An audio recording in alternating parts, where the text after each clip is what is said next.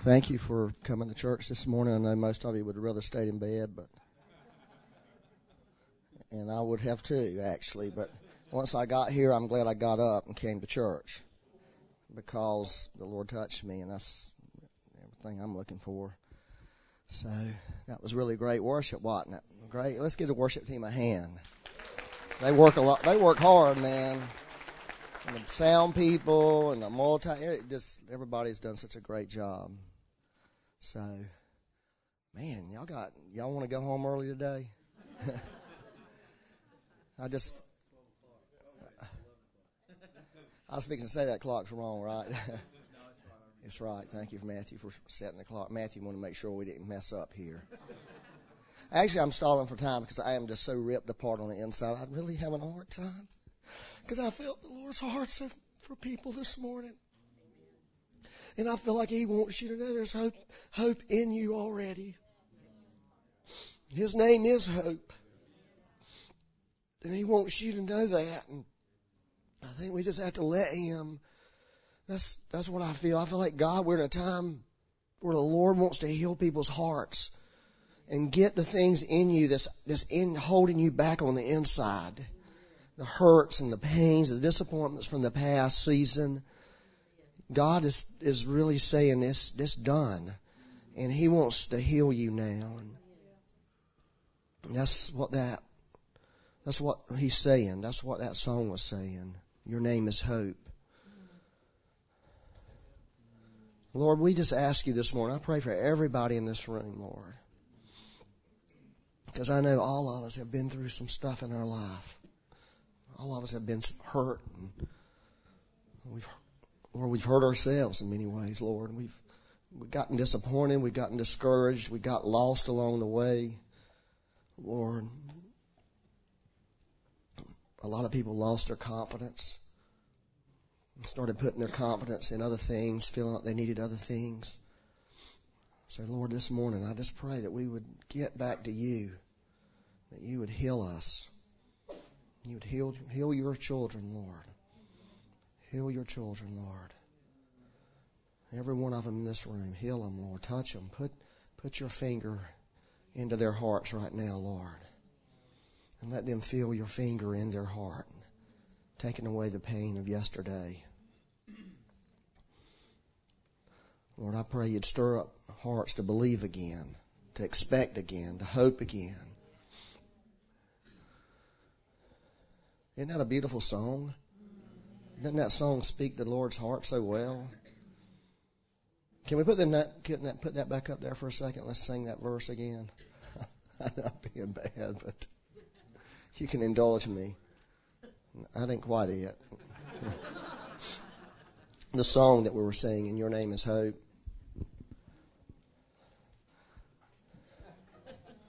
That's not it either. It's a song, not a verse. They're going to get it. It'll be worth the wait, right? It's worth the wait. Now we got lots of people back there helping them,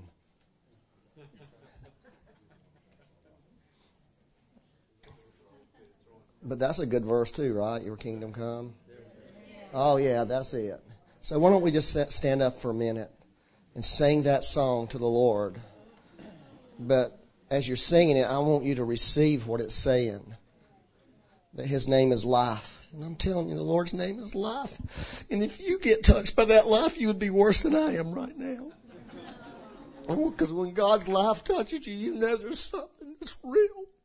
Besides what we're seeing in this room and feeling in this room. And God wants to get into your heart this morning. He wants back into your life. Some of you have pushed Him out because you couldn't take the pain. If you'll just let Him get back in, He'll take care of the pain for you. And He'll give you hope. It says His name is hope inside me. And His name is love, a love that always finds me. That's what He's doing right now. He's finding you.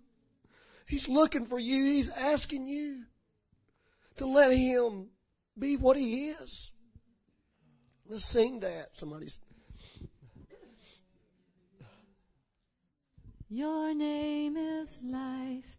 Your name is hope inside me, hope inside me. Your name is love, a love that always finds me, always finds me. Your name is life, your name is hope inside me, hope inside me. Your name is love, a love that always finds me, always finds me.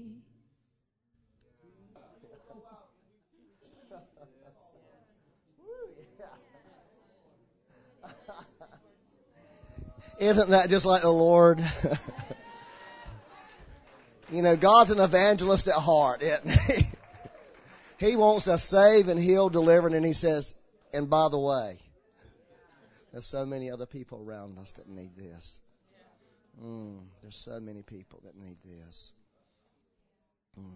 Thank you, Lord. Let that go deep in us, Lord. Let that go deep in us, Lord. Just feeling right now, I feel like the Lord wants to break off deadness, because there's only life in Him. Everything else we try to get life out of is deadness. Everything is dead. It's dead. So right now, I just pray in the name of Jesus, that deadness, the deadness in our souls, the deadness that we have partaken of to try to get life out of it. Right now, I break the power of the deadness that comes out of the foulness of the demonic realm. If there's life only in Christ, and there's only deadness in the satanic realm, in that dead realm. So right now, Lord, we break off our hearts and our mind deadness. Everything we've tried to get life out of. Everything, God. Whoa. Whoa. Yes. Yes. Just saw the Lord as we eat of that stuff, it's like we turn into skeletons. It looks like skeleton bones. There's only life in His name. So thank you, Lord. Now, it's really tragic for all of us, is because all of us will try to get life from something that can't give us life. There's not any, people who are spiritually people, they will try to get life out of things that God does, when God has said, no, you get life from me. People who are not who maybe in the work profession will try to get life from their work or their spouse. Wherever you're at in life, it's all the same. It's all the same with the Lord. Only the Lord Himself can give us life. You can't get it from church. Church can't give you life. Ministry can't give you life. Worship can't give you life. Evangelism can't give you life. Christ gives us life. And when we allow Christ to be our life, when we allow that, then all those other things take their proper place in our life. They come in order. And He allows those things to be a blessing to us. And see, when we get shook in our life, we reach for things that make us feel stable and make us feel good about what we're doing, make us feel good about ourselves. And see, that those things we're reaching for is the wrong things. Those things that are going to let us down, the Lord's going to make them let us down. He will force it to let us down. People will let you down. Your calling will let you down. The revival will let you down. The awakening will let you down. The anointing of the Holy Spirit will let, all that is none of that. The Lord's saying you've got to grasp for Him. And when we keep Him as the center, when we keep going back to Him and finding our life in Christ and finding Him as our confidence, then things work. The anointing's beautiful. All those things begin to work the way they're meant to work. Lord, we ask you to do that for us. We're all guilty. We're all in the boat together, Lord. There's you and then there's the rest of us. We're all the same, Lord. None of us are any different. None of us are better. None of us do it better, Lord. We're all going to fail and fall short unless we have your life flowing in us, unless you're the center, Lord. Lord, we ask you to help us do that. And I pray that over every person in this room. I pray you'd release that. I really want to pray one more time. I know I've prayed about this before. If you can stand a minute. is a lack of people who lose confidence. You know, that's a devastating thing. The Bible says don't throw away your confidence because it can reward you. I think I read that actually, but the reason it means so much to me is my confidence got really shook. Okay, and what I unknowingly did is I began to reach for things that I thought would prop me up. And in the end, those things I reached for were like grasping for air. They weren't there, and I just was hurt on the inside. I was hurting, and I couldn't figure out what it was, you know, until I realized that I was reaching for the wrong thing. I was trying to make these things comfort me and help me and make me feel good about myself, and they couldn't do it. In fact, they were wrecking me. They really were. And so I think when we go through times where things don't work in our life, your confidence the enemy goes after it. And that's why the Bible is real clear. Don't throw it away. Don't lose it. Because your confidence is what it actually says. It anchors you into the spirit realm. It hooks you in there, holds you in there. And if you'll keep confidence in Christ, if you'll keep confidence in what He has said over your life and who He has said you are, and keep rejecting all this other stuff that you try to add to it, then you're gonna get through the moment. You're gonna get restored. And that's what the Lord had to do for me. He had to restore me because I couldn't restore myself. And I'm pretty good at doing that, actually. I'm pretty good at doing self-sozo, you know, of counseling myself and getting delivered from demonic things that come on me. I can pretty much do all that to myself, but I couldn't get that when I couldn't figure out how to get there. It was like it was hidden from me. But the Lord kept letting me get down, and I just couldn't figure out why I was down because I'm not a down person. I don't get down much. Even when I'm down, I'm pretty happy. You know, a down day to me is it's not a bad day, but I was really getting down. And then I just had this conversation with Becky and started talking to her. And you know what she told me? I'm exposing myself, but it's worth it. She said, Byron, you know what you've done is you've put your hope, you feel like you couldn't be successful without a revival. That's what you felt. And that was the stinging truth. It made me feel like a failure. And I got free.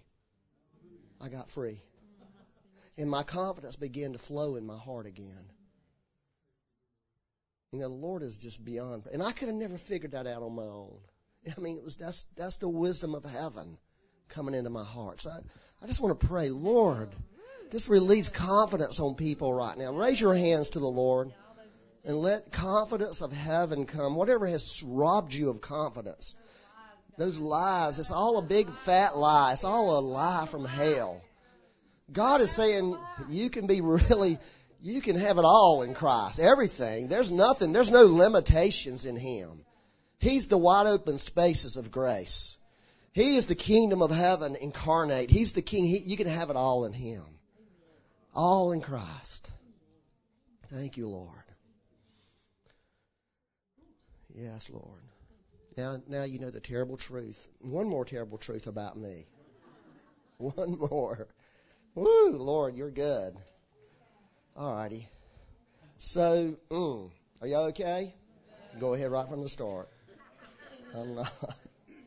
So, you know, I've been talking about the kingdom of heaven some because that's the way all this works. It all works. And when we align ourselves with the kingdom of God, our lives will work out. And so that's why I believe the Sermon on the Mount in Matthew 5-7 is just like the vital revelation in the scripture work, because it lays out the thought, the thinking, the attitudes, and the things of how the kingdom works. In other words, it builds how the infrastructure of how the kingdom works, and it talks about a lot of things in there. Okay, shockingly, he addresses giving in there. You see, inside of you, there's a kingdom.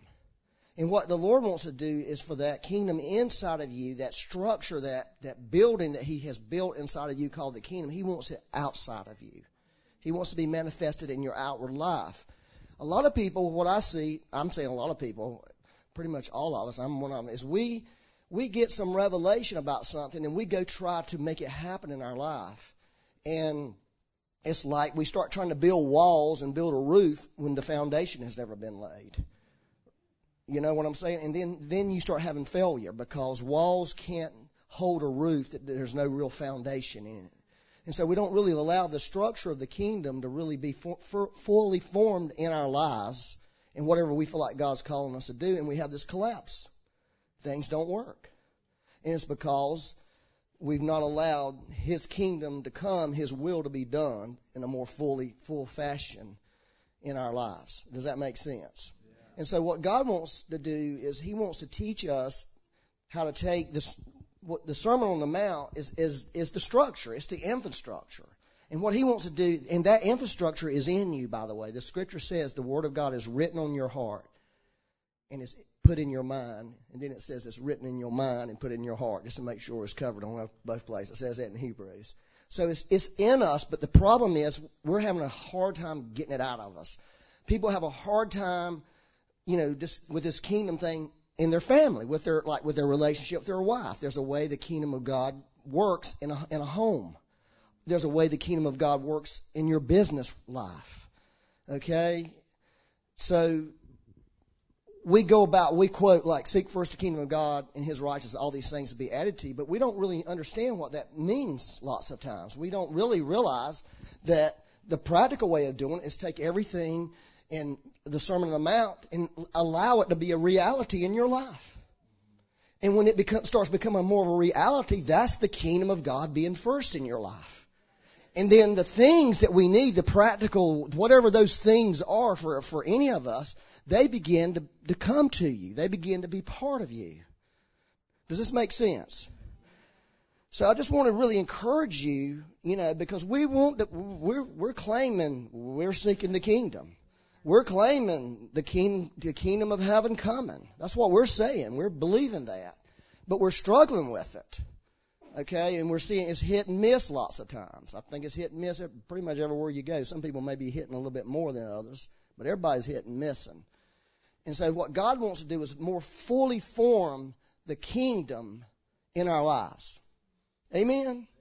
And I believe, this is just what I'm a pretty simple guy. I believe the Sermon on the Mount is the structure that makes the kingdom work in a person's life. So I believe if we're ignoring things in the Sermon on the Mount, we're ignoring those things to our hurt. In other words, if we're ignoring fasting, I hate to say that, I'm picking the worst one in all of it. I found the worst one in there for me personally is fasting. But I believe if we ignore fasting, now you can make any of this legalistic. Okay, I'm going to tell you that right now, because that does not disqualify this from being the truth, though. Just because some dodo, me, you, the rest of the dodos on this earth, made fasting legalistic does not make fasting something bad. It just makes our thoughts about it bad. Giving. That's why the Lord addressed that in there, because God says in the kingdom, giving is a big deal to God. And Jesus wanted us to know all this right up front. Right up front, I'm going to tell you stuff about the kingdom that I believe that He was saying, this is important. You need to know this. I'm the king. This is the way my kingdom works. If you'll begin to allow that to work in you and eventually work through you, then your life will work. All these things will begin to work in your life. I believe that with all my heart. I totally believe that. Well, one of the things in there that he talks about is prayer. Okay? Majorly. I'm a statistics guy, by the way. Not with, but biblical statistics were fascinating to me. There's 111 verses in the Sermon on the Mount. 18 of those verses are directly address prayer. Directly.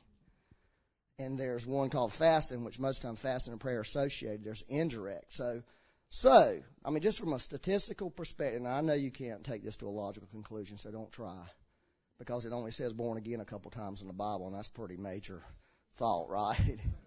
You know what I'm saying? But some things that the Lord does repeat over and over are kind of important. So that's about 20% of the message was about prayer. That's kind of speaks to my heart. Like Jesus was saying, listen, this is important. Prayer really is important. Now, this is why prayer is important. I think prayer and worship together are the primary ways we manifest the kingdom here. We bring the kingdom of heaven, we bring the kingdom that's in heaven, we bring the kingdom that's in us and release it out here. Those are the two primary ways that kingdom is released. That's why Jesus said this is really important. The prayer thing is so vital for you seeing the kingdom manifested. There's more people in church this morning than I thought they would be. I thought, man, I might not even go to church today if I didn't have to. But not really. I would have come to church today. I really would have. One thing I always had to ask pastors, this is how you know about a pastor, okay? Would you come to this church if you were not the pastor of it? Okay? And the day the pastor says no, then you're out, son. Because you can't have a church that you wouldn't come to that you're trying to lead. I mean, there might be days you might want to come here, but anyways, let me read this. This is all pretty obvious, okay? But this is obviously everything. Because I want to see the kingdom come, and I see God saying, you want to see the kingdom come? Then release the kingdom through your words, through your prayers. That's how you bring it. That's why worship's so important. That's why it's important to get up and open your mouth and say something. Because in heaven, words mean something. In heaven, words are doing something. God created the earth with a word. Okay, that's a prayer for us. Prayers are not just asking. I'll show you that in a second. Well, maybe not. Prayers are also decreeing and declaring. And when we say, Lord, you're hope inside of me, something gets stirred up in there. And so I love that worship thing because it gives me ways of saying words that I couldn't say alone. Listen, I'm going to be really honest to you about my prayer life, okay? I'm not some guy who sits around. When people say, pray for me, I usually pray for them right that moment. Maybe just in my mind. Because of this. I'm not spending hours on top of hours sitting around having this intercessory prayer thing. Some people have a grace for that, and thank God they do. But I do talk to the Lord all the time. It's just not like normal kind of what you would call praying kind of thing. It's just communication. It's like, what in the world does that mean, Lord? And that's a great way to talk to God. So I want to get the religion off of you today. When we talk about prayer, forget the religious part of it. And start thinking about it's conversation with God that matters. And however that works in your life. But if you're an intercessor, a person who really knows how to pray, thank God for you. I know when I get in trouble, there's certain people I'm calling like, hey, I'm kind of messed up. I'm feeling a little humiliated here. And we have great intercessors in this church. They pray on Wednesday. I mean, if you want some prayers answered, talk to Sue Crowley. I'm telling you, they answer some prayers. God hears them. He likes them. He enjoys it when they come. He's got to. Because we have gotten some amazing prayers answered for them people. And so I appreciate that level of prayer. I'm just saying I'm not that level of a prayer. I'll tell you one thing I do. I pray in tongues a lot. And that's one of the reasons I do, because I'm just so dumb to pray otherwise. And I like praying in tongues. I can get the praying in tongues where I don't even want to stop. Like I don't even want to stop. I don't even want to have some, prayer in English. I just want to pray because there's this thing that starts happening in me. And there's been days where I can go all day and just be praying in tongues all day long. That doesn't mean every minute, because obviously if somebody wants to have a conversation with you, you don't have to act like some idiot and be sitting there praying in tongues when they're trying to talk to you. But I have found out this. You can pray in tongues sitting with people during conversation. Like I can remember one time I went on this mission trip and I was kind of desperate spiritually because I was feeling a little rough. Okay? I wasn't feeling very good about going and doing ministry. I was just in a bad moment in my life. The moment was this. I really hadn't been really engaging the Lord a whole lot in my life, so I wasn't feeling good about going and ministering to people, just to be honest with you. There was no flow in my life. So you know what I did? I had conversations with people all through the airport, but I was praying in tongues real quietly, lowly, where they couldn't hear me, and I was trying to keep my mouth from moving. But my tongue was just going after it tooth and nail because I was kind of like concerned about what I was fixing to face. And lots of times I'll be driving down the road praying in tongues, and I'll get to a stoplight like, oh, remember to don't let your lips be moving, because the person in the car might look at you and think, that man's a fool. Somebody have him arrested. He's drunk over there talking to himself. Nowadays people have cell phones, so they kind of get that, but I'm still kind of conscious of that. So, And when I cut my grass, I pray in tongues the whole time because I hate cutting grass. So I got to do something to help me through that moment. And anyway, so I wanted to give you the most famous prayer of all. Well, I got two of the most famous prayers of all prayers. One is the Lord's Prayer, and the other one is the simple prayer of help. Right? Aren't those two of the most famous? Help, Lord! I mean, sometimes that's your best shot. Help! I've done that many times in church. You know, you're getting ready to preach and you're walking in here, help, please help. Anyways, it says, Our Father in heaven, this is Matthew 6, 9 and 10. Hallowed be your name, which means worshiped, honored, lifted up, be your name. So that's why I'm saying this is conversation. This is the beginning of prayer is worship. I mean, everything, prayer by definition is thanksgiving and honoring and request. That's what prayer means. So you could say, I'm praying, and really just be worshiping. And from a biblical definition perspective, if you was like a theologian person, you would say, yeah, that's totally acceptable. That's what the Bible teaches. There's another thing called just petitions. That's why Paul says pray with thanksgiving, because he's saying make sure when you're doing your petitions to the Lord, that you thank Him also. So your kingdom comes. So this is what Jesus was saying. He was saying this. This is the reason for prayer. Right here. The kingdom coming into the earth. You already got the kingdom inside of you. He wasn't talking about the kingdom coming inside of you. Jesus says the kingdom's in you. That's not what he's talking about. He's talking about the kingdom that's in you getting out. Your kingdom manifest in the earth. Your will be done on earth as it is in heaven. So that's what it is. And then the rest of the prayer, if you look at it, he talks about your physical life next. The next thing he talks about is your physical life. In other words, here's one of my prayers. Your kingdom come, your will be done, Lord, in my joints. If you're a person my age, your joints are kind of important to you because they don't feel good always. In my eyesight, Lord. In my eyesight, yeah. Kingdom, the finger of God touching her eyesight. You see, that's what he was saying, because we need it to manifest in our physical life. Hey, this is one I think praying about all the time. Let the kingdom manifest in my mortgage. Let the kingdom manifest in my bank account. You see, God wants to do that. That's all part of life on this earth. And we got to get that God wants us to bring the kingdom into those places. He doesn't want people going broke. He really doesn't. Because there's nothing broke in heaven. Now, this doesn't necessarily you're going to get millions of dollars. I'm not saying that. But I want God to touch my finances. I want heaven to touch my finances. When you get my age, I'm not that old. There's a couple of people older. But you start thinking about what I'm going to be doing down the road. Because there's going to come a point in time when y'all are going to say, we don't really want you no more.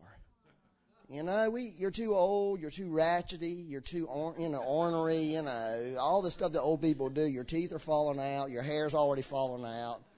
You can barely get up and preach anymore. We need somebody young who's got some energy here. We don't need great grandpa up here trying to preach. So I know I can't do this forever. And I'm thinking, what am I going to do, Lord? How am I going to live? And that's what we got to learn. We got to learn to live out of the kingdom. And let the kingdom begin to work in that part of our life. And you should pray that over your children. You should pray that over your grandchildren if you have them. You really should release the kingdom into their physical realm, their schooling, their teachers, all of that. If you've got a baby in your womb, that's a great prayer to pray over that baby. The kingdom. If you got children, I'm real concerned about my grandchildren. Pray for them all the time. And the main prayer is, Lord, let your kingdom come in their lives. Just let it, just in their schooling. Your relationships. Then the next one he talks about is forgive us our debts as we forgive our debtors. That has to do with the realm of your soul. Okay? Because everybody has issues in their soul. It's not just forgiveness issues, but it can be many issues. It can be resentment. It can be jealousy. It can be anger. All these things that attack the human soul. God is concerned about our souls. He wants our souls to be healthy. That's why he said forgiveness, because forgiveness is such a damning thing to us if we have unforgiveness. And that's why the forgiveness is such a grand speech of God. When he talks to people about himself and the kingdom, he's always talking about forgiving. Forgive. You're forgiven. Live a forgiven life. Give other people this forgiveness that you've been given. And if you're struggling with forgiveness this morning, which I guarantee there's people in this room that are, here's the secret. The secret is this. You've been forgiven, therefore you have forgiveness in you. You have the ability to forgive. Not of yourself, but because it was given to you as a gift. And so as we release the gift out of us, it changes people's lives. That's why Jesus said, if you don't forgive from your heart. He wasn't talking about a mental thing. He was talking about something that's been put in you. And that's why it's so important, So I often pray, Lord, the things that are hidden in my heart, the bad things, the negative things, the resentment, the jealousies, the little negative things I'm doing, which I'm not even conscious of, taking shots at people or whatever. Y'all do that, right? I know you do. You do that. Every one of you do that. We all do that. It's mankind. But I'm saying, Lord, reveal that to me and reveal the root of that in me, and so that can be removed from my heart. I want my soul to be cleansed. I want my soul to be whole. And so that's what the kingdom does.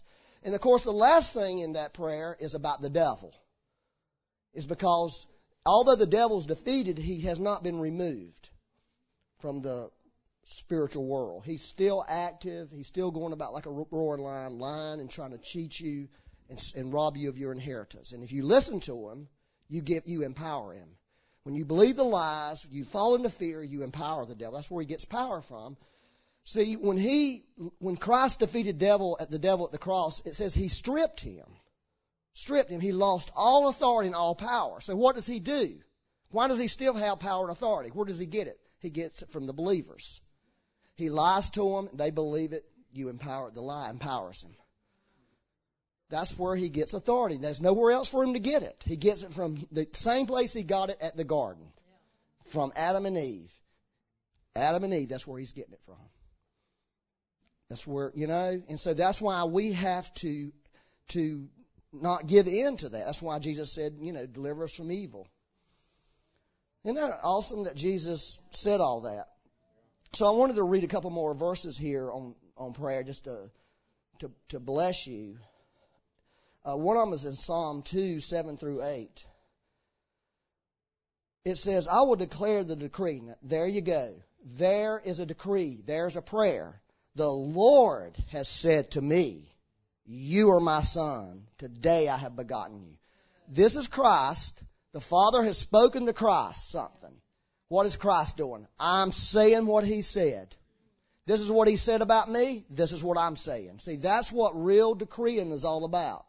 And see, we've got to get that decreeing thing. We've got to get where we're saying the same thing as. The two-edged sword in Ephesians, where Paul said the sword of the Spirit is two-edged. It's what God has said, and it's us saying the same thing God said. That's the weapon that we can go after the enemy with. It actually means that. It means a two-worded. That's what it actually means, a two-worded. God's word, your word. And see, we've got to begin to be people. That's why James talks about getting your tongue bridled. Bridle your tongue, get your tongue fixed, let God have control of your tongue so God can start using your tongue to say things, because that's how things work in the spiritual world. That's how it works in the kingdom. Your words have the power to tear down or build up. Every husband knows that. Right, husbands?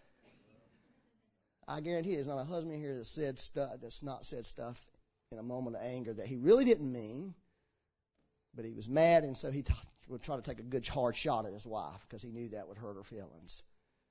Right, husbands? I'm sure y'all don't do that. You do that. Men are worse than women about it, but women can be bad too. Anyways, Lord bless y'all. So God, I really want to talk to you sometimes about this decreeing thing, because that's what he's interested in. Let the redeemed of the Lord say so. That's Psalm 107. There comes a time. But you see, we can't just start saying a bunch of junk. We can't just say stuff randomly. We've got to hear the Lord has said to me. And then we begin to declare it. That's when there's power on it. It ain't that you come up with some Bible verse that you think you're going to, make work. I'll tell you this, the last time I talked to Bob Jones was 2 weeks before he died. And I walked out of that room thinking, I don't know if Bob's going to live or not, because this is what he said to me. He said, all this is in the Lord's hands now. Talking about himself. And that's the first time I ever heard him say that. Most of the time he was saying, this is what's happening with me. He was creating his life with his words, but at that point he began like, maybe the Lord ain't saying that to me now. Maybe my time is coming. And I talked to Barney. She said, I knew something's weird then. When Becky and I walked out of that hospital, I'm thinking, I may never see Bob Jones again. Just on that one thing he said, because I knew how that man thought. So I think God wants to give us a revelation on decree, and let the Lord, I will declare the decree. The other one is number 8, which I wanted to talk about that for the rest of the time, because I'm going to come back and talk about decreeing on another time. Ask of me. Isn't that a beautiful? Ask of me. Ask of me, and I will give you the nations for your inheritance and the ends of the earth for your possession. So that's really one of the great thoughts about prayers, is God is wanting us to come and ask him things, to ask of me. And he was saying, if you'll ask me, I will do it. And that's so vital for us to get that we have to ask God for things. We have to ask him, Lord, I'm asking you for a healing anointing.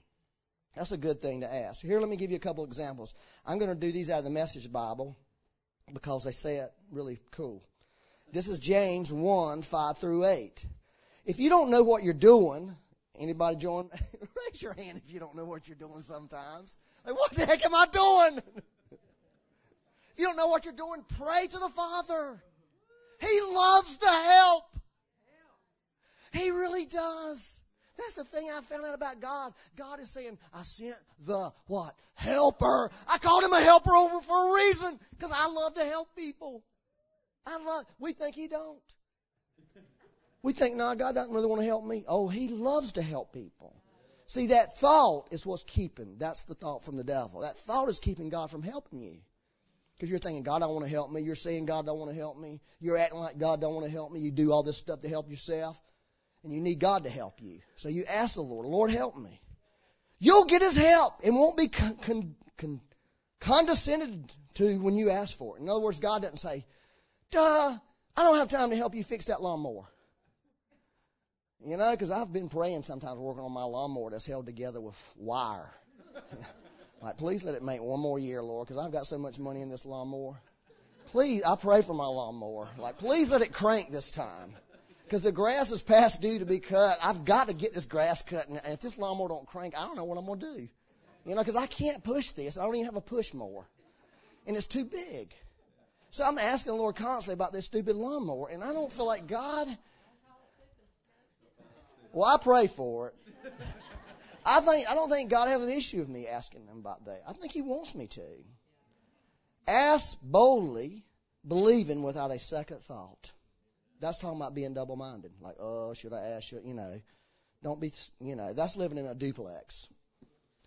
A double-minded man's trying to live in two places at once. You're not going to get anything. The Bible's clear. This people who worry their prayers. You got that? How many people worry their prayers? Oh, God, I don't know what's going to happen. Just wish something, Lord. Just worrying. And they are like wind-whipped waves. Don't think you're going to get anything from the Master that way. Adrift at sea, keeping all your options open. Isn't that a great way it says that? You got your option is God. And it's not that God doesn't show you practical things to do. Obviously, he does. It's not like we're just going to pray and sit around and, the sky's going to open and money's going to fall out. Not likely. I mean, it could happen, but more than likely he's going to say, here's how you can make some money. Go do this. And you respond to it, and God makes a way for you. He answers your prayer. All right, James 5:13 through 18. Are you hurting? Pray. Do you feel great? Sing. Are you sick? Call the church leaders together to pray and anoint you with oil in the name of the Master. That's why we have a ministry team. It's when they pray.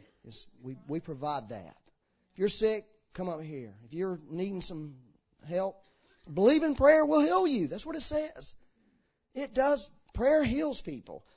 Lots of times we think if you don't see the healing instantly, you're not healed. But in the Bible, there's two kinds of healings, at least. There is what they call therapy. It's the Greek word. We get the word therapy. It says the Lord healed them, and lots of times He therapied them. They began their healing, and they were healed over a period of time. Another time is they're instantly healed. That's a miracle. And so we need to quit looking at the outward and start believing what it says here. Believing prayer will heal you. And Jesus will put you on your feet. And if you've sinned, you'll be forgiven, healed inside and out. Isn't that beautiful?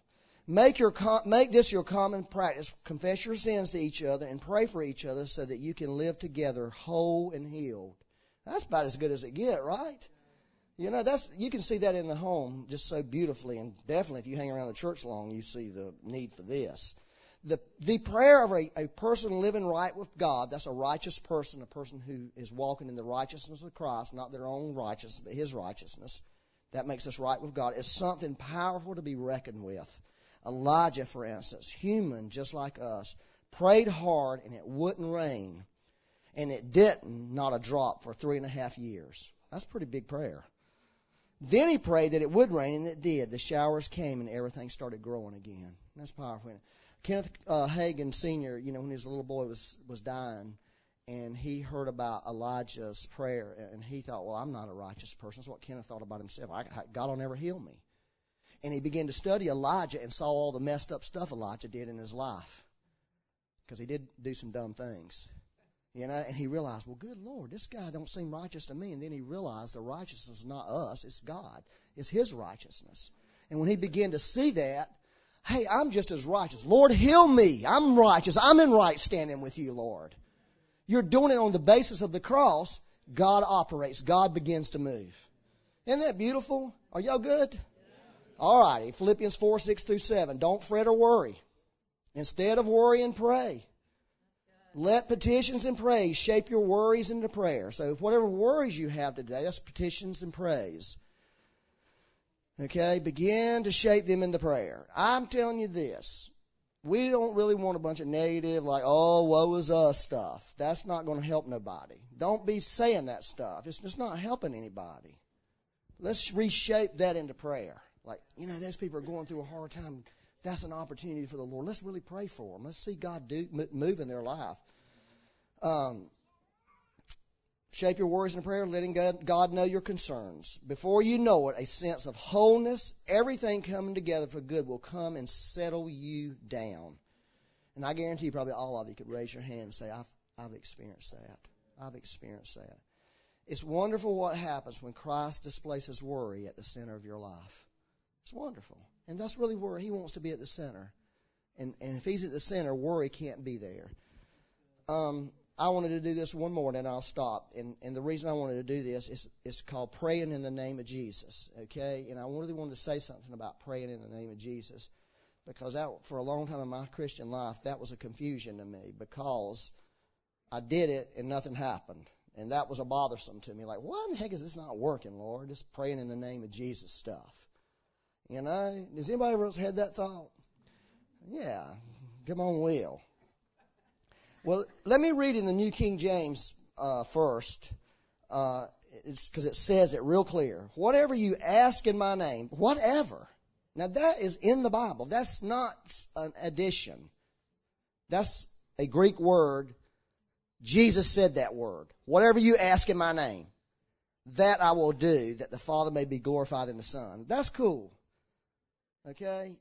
If you ask, then he puts this thing on it. If you ask anything in my name, I will do it. Now, that's what he says. Okay? So we pray these prayers. Lord, heal Matthew in the name of Jesus. And Matthew's just as sick as a dog. Goes home worse. Can't work the next week. I'm like, well, what the heck? I thought you said if I ask anything in your name, you'll do it. And so we have made that into some kind of formula. That's what the Lord started telling me. Well, I'm not a formula. My name is not a formula. That's what he said. You can't just use that name like it's some kind of formula. You think that's going to magically make your prayers be answered by saying in the name of Jesus? That is not going to work. That is not what Jesus was saying. And I want to read the Message Bible, because he grabs this truth here. He grabs it, what it really means. And I'm including verse 12 in it, but just because I like verse 12, and I forgot to do it with the King James. This is the person who trusts me will not only do what I'm doing, but even greater things. Because I, on my way to the Father, am giving you the same work to do that I've been doing. Now, I believe that's the truth. That God has given us the same work. The only thing He's not asked us to do is go die for the sins of the world. He's done that. Like He said, that's finished. But that's the only thing He said was finished. He didn't say salvation for the world, healing for the world, revelation for the world, bringing the kingdom into people's life is finished. He did not say that. He's saying, you've got to finish it. It says in Acts 1, all that Jesus began to do. Like, I began it, now y'all take over. We're it. We're it. We've got to get that. Every one of you in here, you're it. God has handed you the, like tag. I've tagged you, you're it, I'm done. I'm moving on. So, I thought, isn't that wonderful though? It's exciting. We're not here just to occupy space and go to work tomorrow and make money, which is a nice thing to do. But we're here to do what He was doing, to bring it wherever we're bringing it. He said this, you can count on it. From now on, whatever you request, listen to this, along the lines of who I am and what I'm doing, I'll do it. Do you see that? It's not just throwing some magical formula on your prayer. It says it has to be along the lines of who I am. I'm a healer! Somebody said, there you go. You're welcome. He wanted me to preach loud because of the sleepy nature of this morning. So I'm blaming it on him. Did y'all catch that? It's Mark's fault. If you're mad at me about yelling, go talk to Mark. He wanted me to do this. No, it's really true. We just need to know who He is. That's a relationship along the lines of who I am. Get to know who I am. If you'll know who I am, you can start praying along those lines. And something's going to really start happening because it's not coming from who Sarah Bollinger says I am. It's who God has revealed Himself to me in this way. And I can do this because I have walked this with God. He's talked to me about this. He's put this in my heart. That's why some people can really have an anointing for certain things. It's because they've walked it out with God. It's not just the anointing. It is the anointing, but it's not just the anointing. It's because along the lines of who He is, the Father has revealed Himself to people. That's why this copycat stuff doesn't work. You can go and follow the greatest preacher on earth, the greatest church on earth, try to do everything like them, sing like them, preach like them, talk like them, preach their messages, and it will not work. And you will wonder why. It's because it ain't along the lines of who He is, who He's revealed Himself to you to be. We've got to know the Lord like that. And what I'm doing. What I'm doing. And God is doing this. God wants His kingdom to come into people's life. God does not like what the devil's doing to people. God wants people healed. He wants them delivered. He wants them saved. He wants them following Him. And so I think we can always go after that. Because most of you have really experienced all that in your life. You've been healed. You've been saved. You've been delivered. You've been slammed. You've been touched. You've wept. You've laughed. You've been drugged through bad stuff and got up and looked at the devil and laughed at him like, this is all you can do? This is what I'm going to do to you? Right? I'm telling you. There's people in this room that the devil literally tried to kill you. He was waiting on you to kill you. But he didn't. And you could put your finger in his face and said, you didn't kill me and you're not going to because of the Lord. And so I got something to do here. I mean, you got to start believing the stuff God's done in your life. Well, all right. Are y'all good?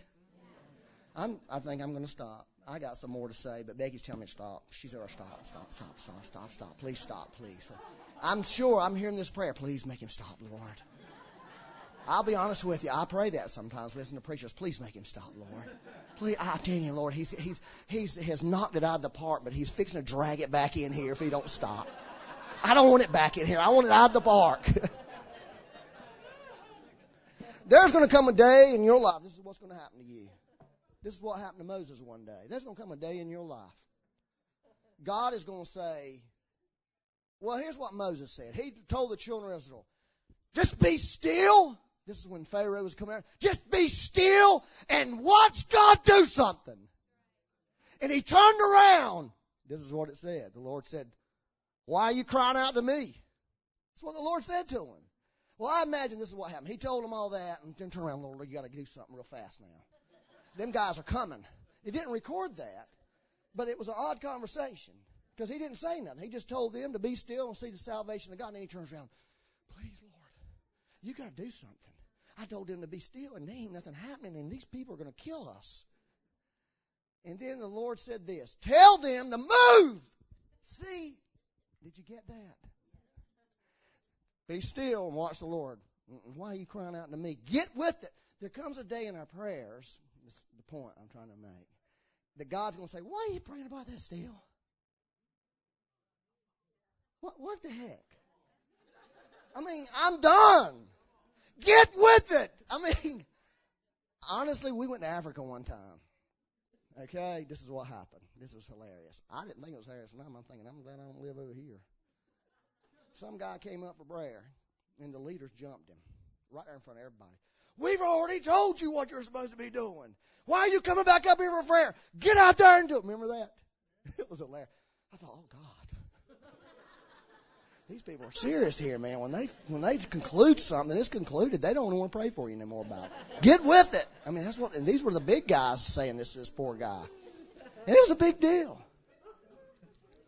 And I think that's the way it was with the Lord that day with Moses. See, he wants us to pray, but see, Moses was half right on that. That's what I'm trying to say. He wasn't fully right on that deal. He said, stand still, and he turned around, and the Lord said, stop praying and get moving. It won't no stand still. It's time to do something. So I believe the praying is right, but there's going to come a time in our praying it's going to lead to some action. And I want to end on that because I don't want to just think we're just going to sit around here and pray and never do anything with our lives. It's just like this man who, by the way, I love your accent. I don't know where you're from, but where are you from? Arizona. Nice accent. I love the way I like to listen to how people say words because I have a bad accent. People tell me, all the time. Like you slur your words.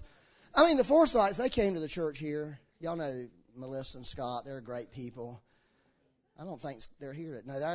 And they were saying, well, we like the worship in the church, but we couldn't understand anything the preacher was saying. Not one word. I mean, he's like talking another language.